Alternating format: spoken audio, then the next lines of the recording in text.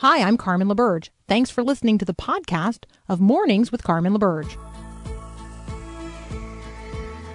Helping you wake up, remembering this is our Father's world. This is Mornings with Carmen LaBerge on Faith Radio. If we're gonna fly, we fly like eagles, arms held wide. If we're gonna fear, we fear no evil.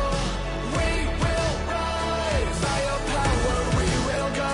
By your spirit, we are bold. If we're gonna stand, we stand as giants. If we're gonna walk, we walk as lions. And good morning, and again, thank you for listening to Mornings with Carmen on Faith Radio. No, I'm not Carmen. That's pretty obvious. I'm Paul Perot, usually the producer, but today on this side of the mic, and good to be with you. Coming up this hour, Peter Kapsner will be joining us for our usual Thursday conversation with him, and we'll be looking at asking the question, do pastors prefer celebrating funerals or weddings? The answer may actually surprise you. And also later this hour, you know, there are a lot of Christians who are working in what is often called the public sector. They're working for government agencies, not just congressmen and senators or legislators, but city administrators and county council members or commissioners and such. Dog catchers. They're working on the road crews, you know, the city road crews and such. How should we be relating not just with them, but supporting them? And we'll be talking with Dorothy Burton about that later this hour. She's part of an organization that's called Christians in Public Service. So stay with us for that. Kind of follow up to last hour. I love the text that came in. A thank you as Kathy Branzel was praying for our teachers and our schools and our students for this coming year. And this person's texting in saying, thank you for the prayer. I work in a middle school, 6th through 8th grade. So yeah, we're there for you. We want to pray for you. And again, yesterday we talked with Daryl Crouch, who's part of an organization, a community gospel movement, I guess you could call it, called Everyone's Wilson. And as an organization of churches and business leaders and various organizations in Wilson County, Tennessee, they're supporting their local schools in very practical, tangible ways and opening doors of sharing God's love and sharing the gospel. If you want to read or hear more of that, the podcast is up now at myfaithradio.com. Just look for yesterday's first hour conversation, again, with Daryl Crouch. Now, have you ever seen those videos or pictures online, people of Walmart? Yeah, I know we can get a laugh at those. I, a long time ago, decided never ever to share those again. That's because for several years, I had to pay off some bills, and so I was working part-time at Walmart. And yes, I've seen some interesting people, but God impressed upon me, your job there is to serve. Your job there is to love these people. Now, one of the Walmarts I worked at in the Twin Cities Metro, I remember seeing a woman with extremely long fingernails. She's in the news. She just got awarded a Guinness World Record for the longest fingernails. Her name is Diane Armstrong, lives in Minneapolis. If you were to lay her fingernails end to end, 42 feet, 10.4 inches. I've seen her walk around this was years ago when I was there. And she'd walk around, and the fingernails would just drape really long. She had her hands up all the time. If she would hold them up almost shoulder height, and the nails would be almost, at least past her knees at that point. And you're going, why would somebody do that? That's just weird. Well, she told her story as she got the Guinness World Record. You can find the video of that. Her name, Diane Armstrong, like I mentioned, she initially started growing out her fingernails after her daughter, Letitia, died from an asthma attack at the age of 16. Diana said, she's the only one who did my nails. She polished them. She filed them for me. So she did my nails the night before the asthma attack took her life. After that, I just couldn't cut my nails. There's some brokenness there. Oftentimes we look at people maybe they're a little weird to us and we dismiss them or we judge them, do we press in and learn about the pain and the brokenness behind things? When you see Jesus interacting with others, his humility and genuineness of love and concern is so real. I just was reading this morning. I've been going through the Gospel of John repeatedly this year. I've just been reading through and through. And today, I was at the passage of the woman caught in adultery. If you ever read that, the Pharisees sought to exploit her to score points against Jesus. Jesus wasn't there to score points. And he wasn't about to play into their politicking because he saw her. He saw beyond her sin, saw beyond her brokenness. He saw her. Do we do that? Are we going to be like our Savior in that regard? Well, I'm Paul Perot. This is Mornings with Carmen. So why would a pastor prefer doing a funeral to a wedding? Peter Kapsner and I will be talking about that shortly here on Faith Radio.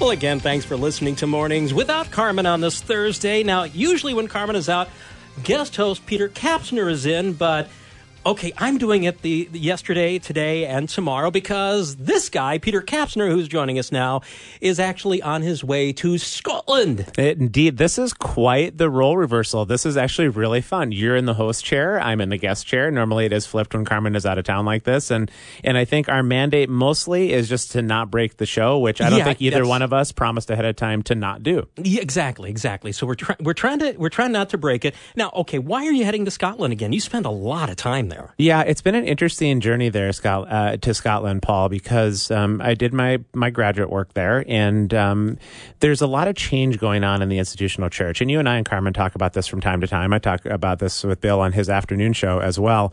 And some of those changes is that some of these really big corporate kinds of churches are beginning to maybe see the end of their lifespan, and that's not a bad thing. It just is a way of organizing church. And what's coming in its place are more and more parish-minded churches, meaning the kind of churches that are going to invest in a local community, but they're not looking to grow these huge organizations. So here's where Scotland fits in.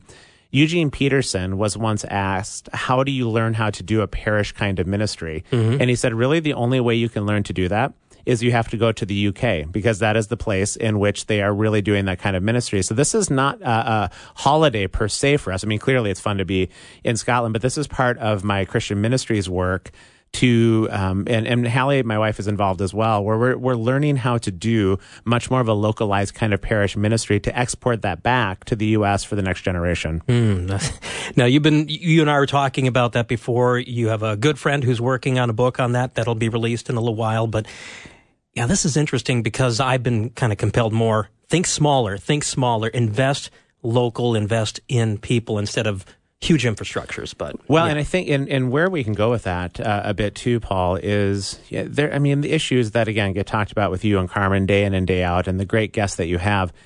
They're so often very complex and difficult issues. The landscape of this world has changed so dramatically in these last 15 years, and there's so many questions that families have, that grandparents have, that kids have about social issues, biblical issues, theological issues that just they don't translate well to a 1 hour gathering on a Sunday morning with 3 worship songs, a bit of an offering, and a 20-minute sermon. And so the advantage that a localized parish-based kind of ministry has is the ability to gather in different kind of forms in different sorts of ways. And just a quick example of that is that we have been meeting in my house with 25, 30 people or so on Sundays, and we've been zooming in some of the people that might even be on some of the Faith Radio shows where they'll come in and join us for an informal time, 30, 40 minutes at a time, and we're really able to walk through some equipping in some really different kinds of ways because of it.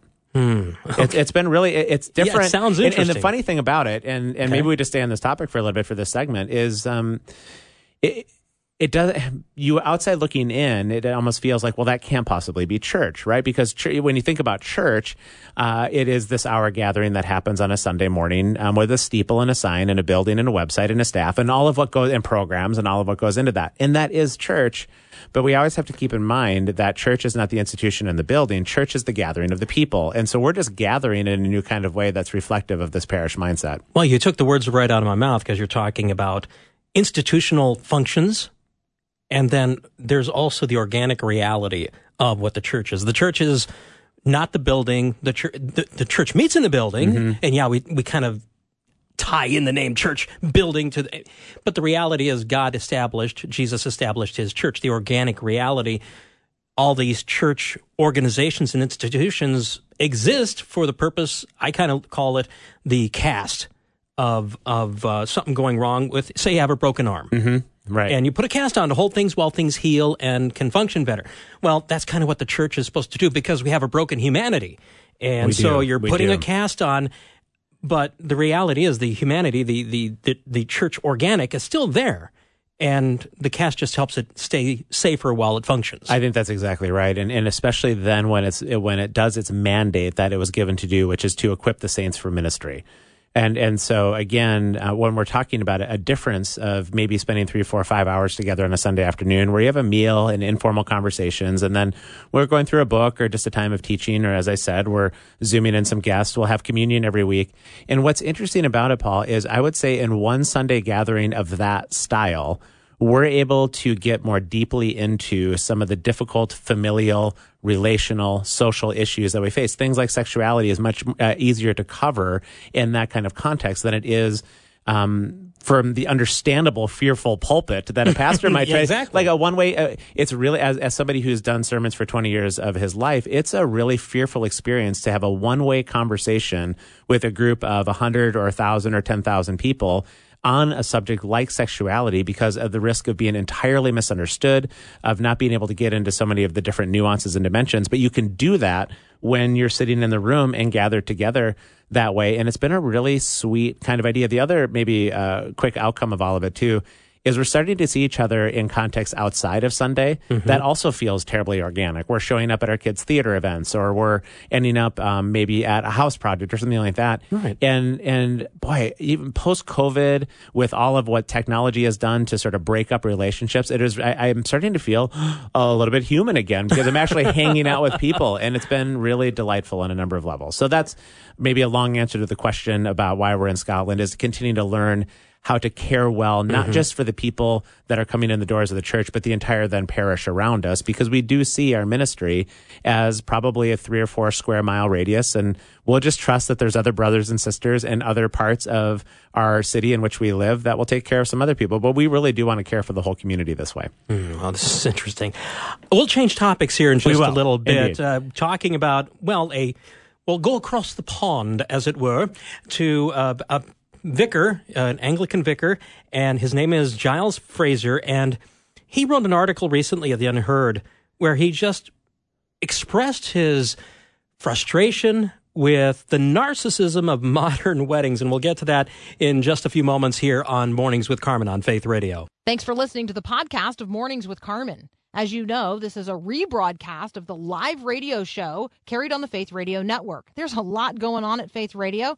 Tons of free resources just waiting for you and for you to share with others at myfaithradio.com. How does that all happen? Well, it happens through listener support. So Faith Radio, Mornings with Carmen, all available because of listener support from listeners, well, just like you. If you're a supporter, thank you so very much. If you'd like to become a supporter today, just visit myfaithradio.com. And again, thanks for being a part of what we do every day at Mornings with Carmen.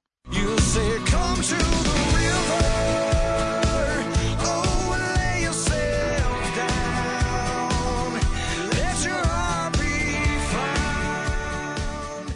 Well, again, thanks for listening to Mornings Without Carmen. I'm Paul. Don't forget, this is the final week of our Faith Radio's biggest book bundle giveaway ever. This week focusing on books to help us as believers respond to a lot of the cultural issues of the day, which is actually something that we here on Mornings with Carmen like to do on a daily basis. But boy, we also have a lot of great resources we like to get into your hands, bundles of books. So sign up for your opportunity to win at myfaithradio.com. And again, I'm talking with Peter Kapsner, who's heading back to Scotland. And you were, before we get into the next topic, maybe this will be the only one we planned on. But okay, you were talking about when you're in this parish group and talking about things, and hopefully people living organically within the truth of Christ, then issues such as human sexuality have a context on which you can talk about. Mm-hmm. And I think that's important as we transition over to what this article by Giles Fraser at The Unheard. He was venting his frustration as an Anglican vicar about the narcissism of modern weddings. I want to read a few segments here, Peter. He says, most vicars much prefer funerals to weddings. At a funeral, the meaning of life question is front and center. Here, religion is important, even to the uncommitted. But a great many weddings have long been an experience, often only homeopathically religious in character, even when conducted within a church. And then he goes on in another segment. The problem with all of this is not just that the vicars have lost control of his or her own church, but rather that the wedding ceremony becomes something so much smaller, suffocating under the centripetal gravity of the me, me, me. The liturgy of the traditional wedding, he goes on, is supposed to articulate the idea that when two people give themselves to each other in love, the world becomes a much more expansive space, not least expansive enough for the nurture of children, a job that requires more training and selflessness than anything else known to humankind. Right. But again, people are so caught up in that special day. They for sure are. There's something missing. I actually just last week gave up my my ministerial license to conduct weddings just because they can be exhausting. And in fairness, I've conducted more weddings than I can count over these 20 years in ministry. And there have been weddings that I have deeply and profoundly enjoyed. They tend to be people that are personal that I know quite well. But here's what I don't like about being the officiant at the wedding is because most of the day is revolving around the couple and it's mostly all about them and it's about their life together. And we've lost a sense. And I know even like you and I and Carmen have talked about this. What is the purpose of marriage? Well, it's been reduced down to, can I find a fun companion for a lifetime to enjoy a bit of company and travel and adventure or whatever it is? And we better like, all of the kind of self-absorbed mindset that is the current version of wedding. And as the officiant in that situation, because the whole wedding is about making it as special as possible for that couple and the celebration. You know what you don't want to do as an officiant? You don't want to screw that up. And you know me well enough to know that I'm among the least formal kind of people that and I just don't take myself that seriously. I take God and kingdom life deadly seriously. But there's a lot of fun and laughter and joy, and I have to kind of dress up in the suit and be formal and make sure I don't wreck their day. There's a ton of pressure with very little upside to be a part of that, and it really does revolve around that couple. And Paul, by contrast, and the vicar is talking about preferring to do funerals. I haven't done as many funerals as I've done weddings, but I'll tell you what, I don't know of a space that I've occupied over the years in which the veil between the world of time that you and I are in and the world of eternity in which God dwells that veil is very thin in those moments. And the three funerals that I can think of, one of which I did in a very tragic situation of a friend of mine who, for all intents and purposes, was on the road to healing from a heart transplant, and they were celebrating after 9 months waiting for a heart, and he had been in the hospital that entire time and received the transplant, and everything looked good, and then suddenly it took a turn as his body began to reject it, and he passed away, and it was just this terrible thing. And the other funerals were similar in that kind of tragedy, but with the veil being thin, you're not there. It's not a self-absorbed time. And thankfully, in all three occasions, people had a mind of eternity of some kind. And so I experienced the fullness of the grief and the tears that come with it, but also with a sense of authentic hope. And so this is about ministry, and it's about comfort, and it's about the hope that honestly dwells within us. That hope gets tested when people pass away. And that hope really gets tested when people pass away and suddenly tragic circumstances like that. And yet I've found over and over again, Paul, that the hope of glory that resides within us, as it gets tested in those very difficult, raw moments at the funeral, it comes out the other side. This whole story is real. And there's very little about that that I experience in most weddings. There's this kingdom life that emerges in funeral times in the tears that is just utterly breathtaking, even as you are probably crying pretty hard. And maybe just one more quick comment on that. In fairness, the weddings that I have done that feel that sacred are when couples know that they're signing up to participate as stewards in a bigger story, that the story is not about themselves, that they are now going to steward God's kingdom in a different kind of way. And so then when they start saying those vows across the aisle to one another, here's the deal, I will never leave you nor forsake you. And in so doing, they're making that promise to God that they're saying yes to the bigger story together. In those moments, the veil becomes very thin too. And this is another reason why I'm a very bad officiant, because sometimes I'll start crying in those moments and it's like, well, now I just wrecked the ceremony. But the point is, again, to what you've brought up in this article, how self-absorbed we often are when there's a much bigger story that we need to touch in these very sacred events. You know, as you were talking about that, and you kind of came around to it, but the whole idea of, okay, at the funeral, you're kind of faced in a situation where you can't ignore the future, the kingdom, the stuff like that. In the wedding, I mean, I'm glad you brought about the whole idea of when the couple understands they're part of a larger story, part of a larger narrative, part of, hopefully, in this case, the kingdom. Right. They know they're building towards something else. It's not just this moment. And actually, it was when 3 weeks ago, 3 years ago, a week ago today, you were at briefly my wedding. Was. Peter knew my wife in high school. I did. And your wife has very incriminating photos of me with hair in junior high yearbook. So let's just be very clear about this. Yes. But you didn't hang around to... I know. Anyway, okay. I know, but anyway, getting back to what I was talking about, there's that call to that larger thing. And if you're living in light of that now, I mean... It was so clear with you and Jessica, is the point, when you got married, that you were saying yes to a bigger invitation, that somehow the two of you together were invited to steward his kingdom together. And it was so clear in the ceremony. And then there's that beauty and that sacredness that happens in those moments. Right. And I guess the hard part for me with what you were describing was people, unfortunately, oftentimes don't take it seriously until a death situation. Right. It's like, what are we invited to in this life now? Like you're talking about with the parish mentality and being incorporated in people's lives, and in a very special way in marriage. One of the other lines that Giles had in there is marriage used to be a community event. Right. Now it's a private ceremony. For and sure again, it was. You're part of something larger. Maybe in a different time when we have another segment to do, and maybe when Carmen's back too, we'll talk a little bit about what weddings were like in the biblical times in which they're often described, because what you just said was critical, that you actually wouldn't have been officially married unless the community around you was recognizing you and blessing you. It was intrinsic to the ceremony. You had to experience the community blessing because your life was going to be functioning within that community, and you were a people who are part of a bigger story together. It's almost impossible for us to think that way in individualistic America, where it's about my life and what am I accomplishing. The Bible is written to a people, not to a person, and so all of it is happening within the life of a people. We're just going to have to leave it there. We'll have to leave it right there. So fun to have you in the host chair, though. This is a blast. It really is great to see you. You're doing a great job. Well, thank you. Well, again, thanks for listening to Mornings with Carmen. That was Peter Kapsner. Yeah, you can try and find him on Twitter. Maybe you're there. Why don't you get a little more active there? There is a podcast coming. We actually have my daughter and I have done our first episode. That'll be going live here in a couple of weeks. So I'll give you more information when I'm back again. Oh, that sounds good. Sounds good. Well, again, thanks, Peter. This is Mornings with Carmen. Up next, Breakpoint.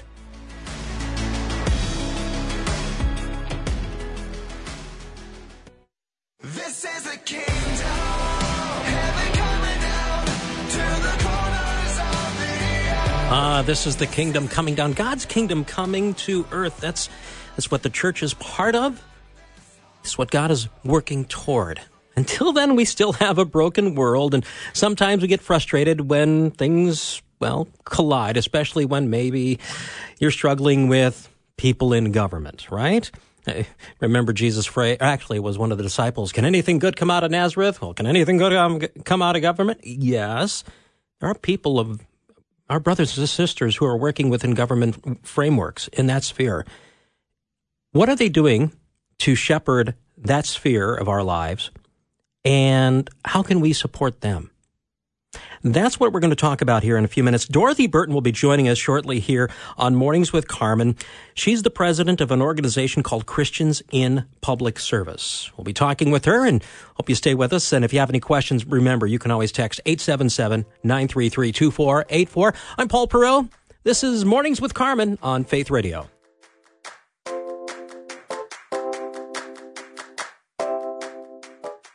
I am a mountain mover, water walker, more than just an overcomer, 'cause I've been set free. Well, again, thank you for joining me this morning. I'm Paul Perot, filling in for Carmen on Mornings with Carmen here on Faith Radio. Okay, I was only a teenager back in 1981 during President Reagan's first inaugural, and I remember the line from his inaugural speech, "Government is the problem." Now, there was a context to that phrase that is often forgotten, and sometimes, maybe it's just me, but I feel that phrase is almost used as a totalizing statement of derision to all things government, just kind of a wholesale dismissal of government as godless, and we want to resist it. But wait a minute. Does God use government? Does God have his people in government seeking to shepherd that sphere of our lives for the common good? I know somebody who says yes, and those people we should support. Dorothy Burton joining me now here on Mornings with Carmen she's the president of Christians in Public Service. Good morning, Dorothy. Good morning. Thank you for having me. Oh, you are welcome. Actually, got a text a little while ago from Talia saying, excited about this segment. I'm starting a local group to help educate citizens about their civic duty and how they can get involved in their local government. So super passionate about this topic, she says. So we got a fan here, Talia. Good. So thank you, Talia. Hope we can help. Well, Dorothy, first off, you've been in public service. Tell us about your experience there, why you went there, and just tell us your story. Well, I actually graduated from, just short story, graduated from college, kind of went from job to job. I didn't really know I didn't know back then calling was. So I went back to UTA. I graduated from UTA with a bachelor's in journalism. And so I went back and took these tests that they had back then. And so I scored very highly in government. Mm-hmm. And so the counselor said, you look like you ought to be going into that area. Have you thought about grad school? And I go, no, I was glad to get out of undergrad. Certainly not grad. No. So anyway, so I scored high in that. And so I went back, and sure enough, I did. I went to grad school, married, had a family, grad school, all that. And then I was just applying for jobs. And to show you how God works, my goal was to be a city manager. The only thing I wanted to do and be in life was a city manager. And I got a call one day from the county judge of Dallas County. Now, county judges in Dallas, they're not actually judges. They are the executive of the commissioner's court. And even in some states call them the county executive. So I got a call from him, and he goes, I got your application. I'm very interested in interviewing you. And I hung up the phone and I go, what is county government? I didn't know what county government was. I mean, my whole focus was city government. And I go, I don't even remember applying for the job. So that's how I actually started. I worked for the county judge. Dallas County at that time was totally Republican, which was cool with me because I grew up in the country. I was a country girl, and being from the country, that's all you know. We didn't know we were conservative, but that's what we were, So it worked out well, and I worked for him as his administrative assistant and then chief of staff, and it just worked out great. And then I ran for city council of my city. Back then, I guess it was 98, 99. There had not been an African-American elected to the city council in my city. It's a suburb of Dallas, but it was totally white. And it was, we didn't know. We moved out here because it was nice. It was quiet, all that stuff. We were young. And I lost. And I got an email. I got a fax. And back then, those faxes were like this thermal paper. And this older white guy said, I don't know why you lost. You were the most qualified one, but please stay involved. And so I had to ask myself, and it's what I ask people today, why, Dorothy, did you want to serve? Was it because you were trying to make a point? Or is it because you really wanted to serve? And so I said, no, I really want to serve. So that's what I did. So I got involved in Rotary. I got involved in anything, anywhere I could serve, just to serve the community, because I guess I had a servant's heart. I didn't know it then, but that's what it was. I just wanted to serve. And then ran for city council, lost. And then we changed the charter. There was a charter change with the city because we have some great people in this city even then. And they said, you know what? We need to make a change. And we did a charter change. The people approved it, and an at-large seat was created. And this will encourage someone who's listening. I knew in my heart that I had a servant's heart and I wanted to serve. And the seat that I ran for was a district seat.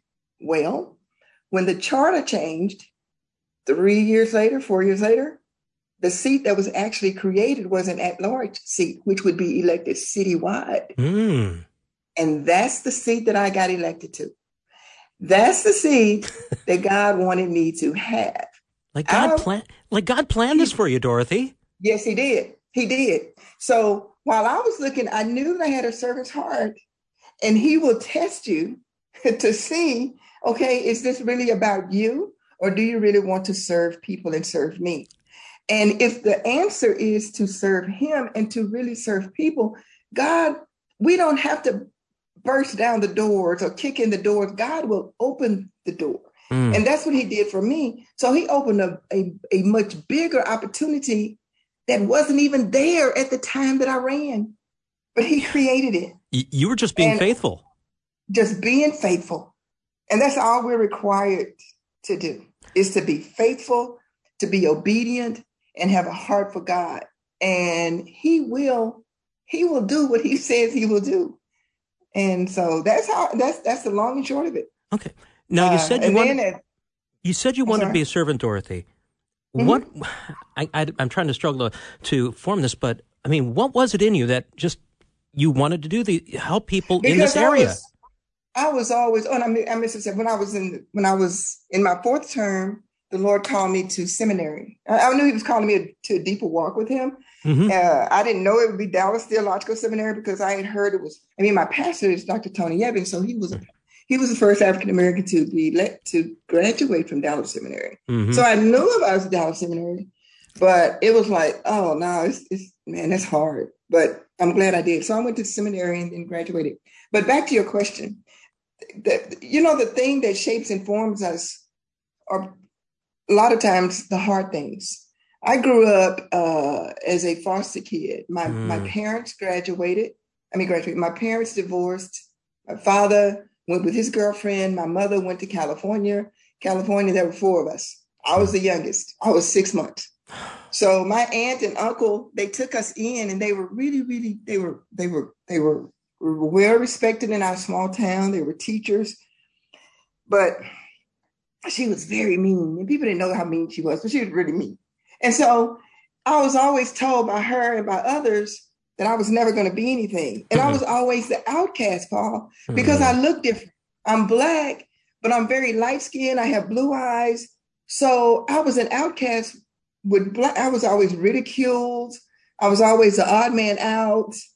I was always the one that, was just the oddball.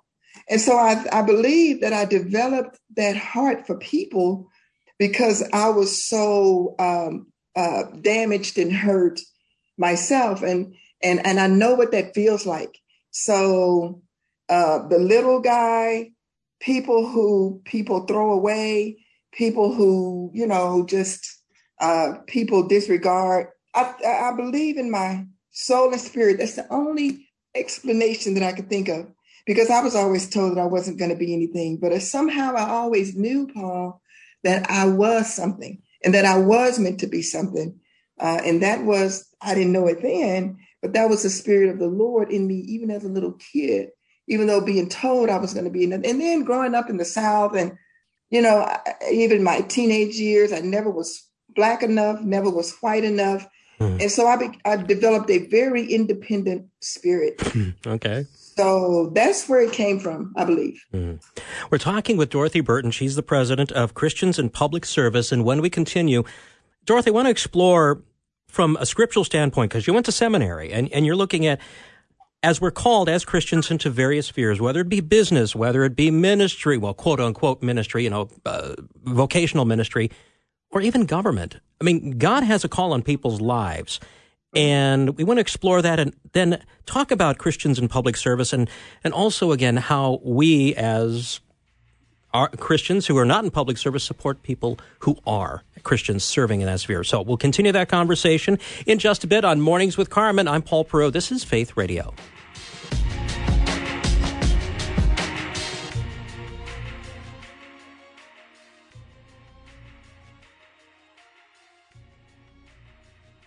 Thanks for listening to the podcast of Mornings with Carmen. As you know, this is a rebroadcast of the live radio show we do every morning on the Faith Radio Network. There's a lot going on at Faith Radio. I don't want you to miss any of it. So check out the free resources just waiting for you and for you to share with others at myfaithradio.com. One of the things I would like for you to consider is becoming a Faith Radio ambassador. We talk about walking our faith out into the world that God so loves and doing so in ways that honor Jesus. Well, that's because we are ambassadors of the kingdom of God. You can become a Faith Radio ambassador today and help us get the word out to others about this and other programs on the Faith Radio Network. We will supply everything that you need to share with others, and you can sign up to be a Faith Radio ambassador at myfaithradio.com.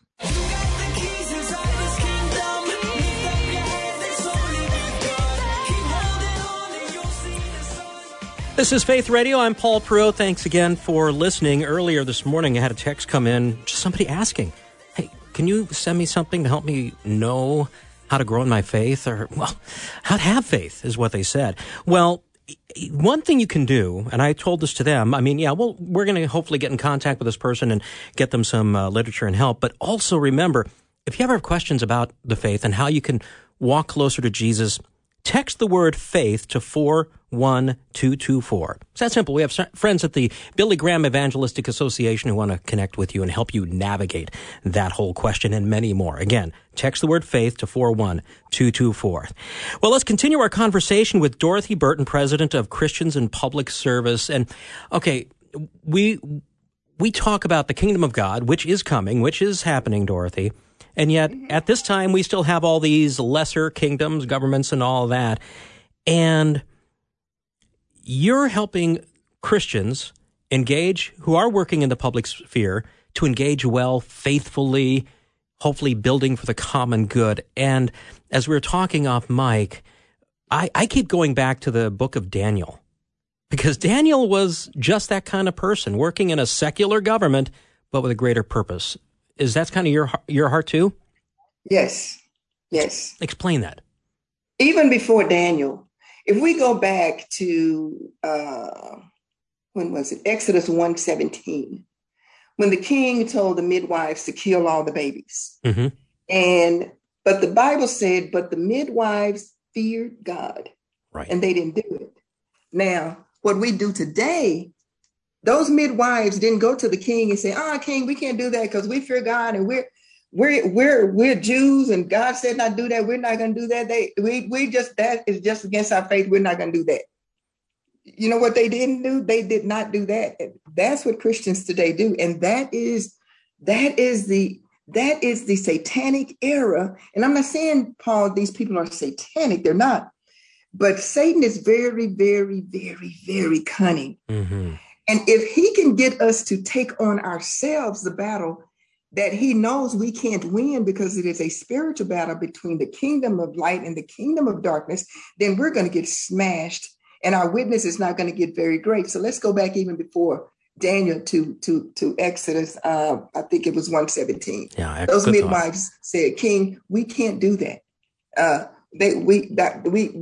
not the God. They didn't go and protest and all. They just didn't do it.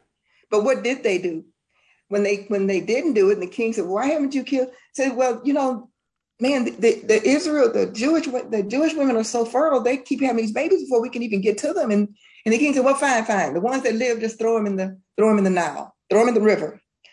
And so that's what they That's what they did. And so we got Moses. And then the Bible says it went further. You know what it said then? And then you don't hear this part. You hear that part of the story, but you don't hear what God did for those midwives. The Bible says that God gave those midwives families of their own. He rewarded them by being obedient to him and still doing it in a way that honored him and in a way that even they didn't know it at the time, but delivering Moses, who would be the deliverer of them all. So now let's come up to Daniel. Daniel served in 4 administrations, all of them pagan. Daniel never lost. As a matter of fact, I have a podcast out there. As a matter of fact, it was the very first podcast that I did. And it's called Before You Face the Lions. Before You Face the Lions. And Daniel's serenity, his peace, was his relationship with God. And no matter what, even when the edict came down, as much as the king loved Daniel, Daniel went right back to doing what he did, and that's praying and open. He didn't change, and he didn't go and say, I can't do this, and he didn't do that. We have to, no matter what the people are doing, no matter what government is doing, no matter what, because we have to understand that our battle is not against people. If we're Republicans, our battle isn't the Democrats. The battle isn't the Republicans. Right. It's the enemy of us all. And if he can get us to focus, take our focus off God and the power of God and do all of these things that we can do on our own, protest, do all this stuff. He knows that, number one, he knows we can't win. And number two, he knows that we're going to turn people against God in the process. So that's what Daniel did. And so that's what we should do. We should depend on God. Dorothy, we could go longer on this, but we're running out of time. So I want you real quickly, can you give me your elevator pitch, your 60-second pitch about Christians in public service? What are you all about? We're about teaching how to serve, lead, and govern God's way, the kingdom way. God's using God's word as our basis. That's it. I mean, there's no magic to it. It's doing what Daniel did. It's doing what the midwives did. It's doing what Joseph did. It's going in the Bible, it's looking at God's word and saying, okay, how did David do it? How did Joseph do it? How did the midwives do it? How did they do it? Because we know there's nothing new under the sun. So our challenge in Christians in public service is to go to the word and dig out those principles. And we are based on principles. That no politics, any of that. Is when you're faced with this situation, how can you handle this situation in a way that honors God, glorifies God, and serve people? That's it. That's it. And if you want to get connected with Dorothy, go to christiansinpublicservice.org. Yeah, your podcasts are there, Dorothy, other information. And are there chapters that you're developing around the country? Yes. As a matter of fact, we just launched one. And we really took our time in doing this because we know that it can really go south really quickly because of the tendency to taint it with politics. Right. So we have groups. We call them groups. We call them life groups because we are about life, leadership, inspiration, fellowship, and education. Oh, I love that. So we are about life. So we just launched a group in Florida. Okay. Hey, Dorothy, we have to cut it right there. But thank you again for joining us. Again, christiansinpublicservice.org. Dorothy, blessings. Tony Evans, I can just feel Tony Evans dripping off of you. You're so good. Thank you for having me, Paul. You're welcome. Your audience was blessed. I think they were. This is Faith Radio.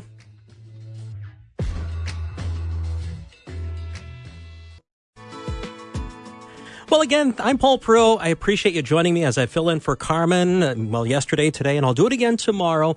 Again, if you'd like to hear any of these conversations, the podcasts are up at myfaithradio.com, or at least these today will be up in just a couple of hours. But thank you again for listening to Faith Radio. Have a blessed day.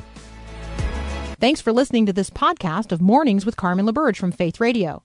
If you haven't, you can subscribe to automatically receive the podcast through iTunes or the Google Play Music app. That way, you never miss an episode. It's also available anytime at myfaithradio.com.